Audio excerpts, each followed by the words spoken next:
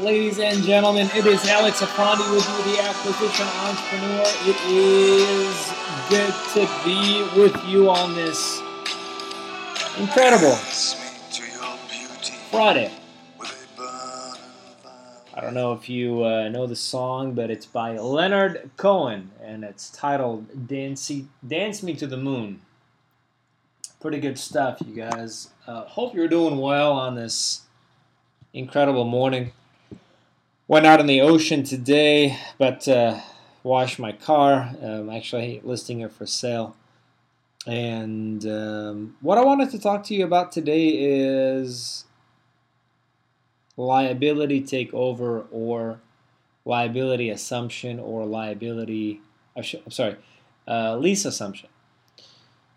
You know, the unfortunate reality of the current situation in the vast majority of the world,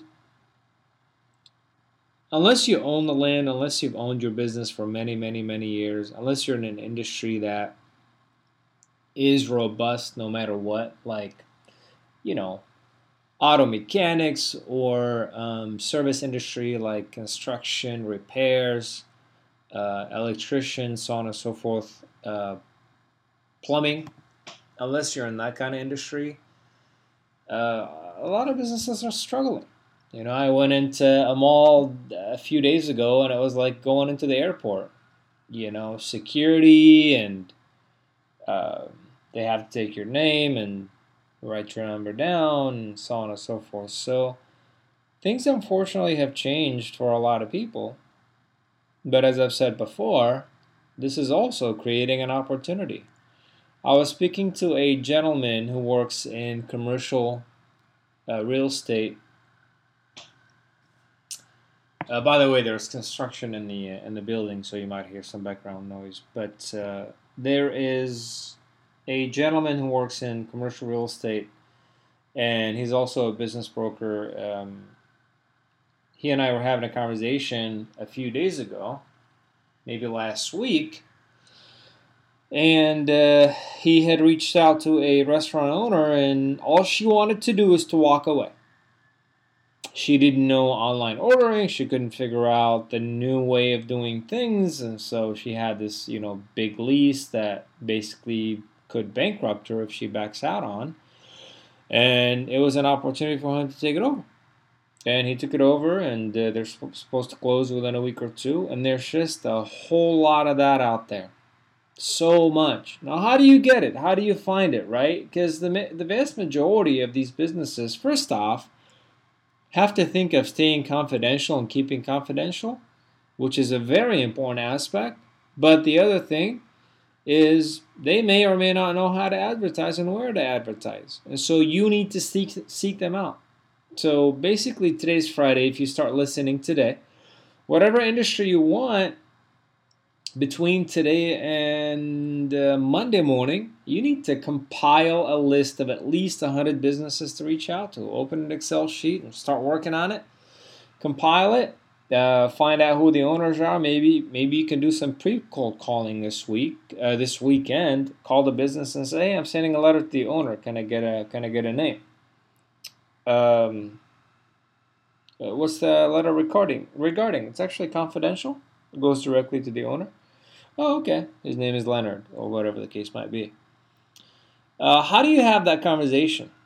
Very typical, very standard conversation. Hey, Leonard, how are you? It's Alex. I am an acquisition entrepreneur, and I'm in the business of buying businesses. Looking to see if selling your business is something that you've entertained recently.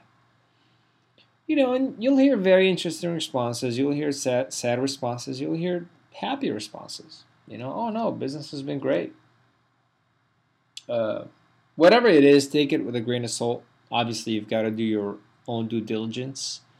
Some will say, look, I would entertain it with the right offer if you have enough cash or whatever the case might be.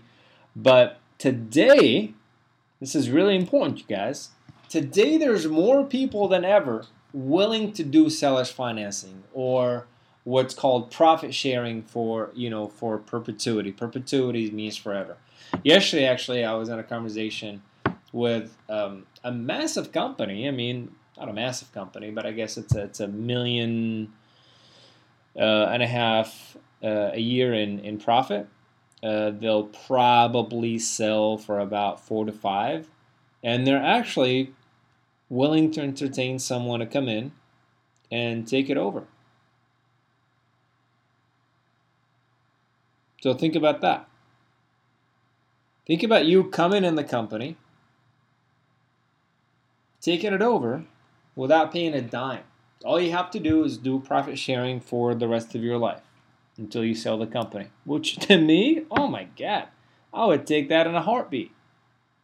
I can't because of conflict of interest, um, and other reasons. I don't particularly have expertise in that industry. Point is that there's opportunities out there. There's more opportunities than ever, and that is the pure message that I want to deliver to you this Friday. On that note, you guys, always open to emails, always open to talking. If you have something unique you want to share and you want to be a guest on the podcast, please let me know.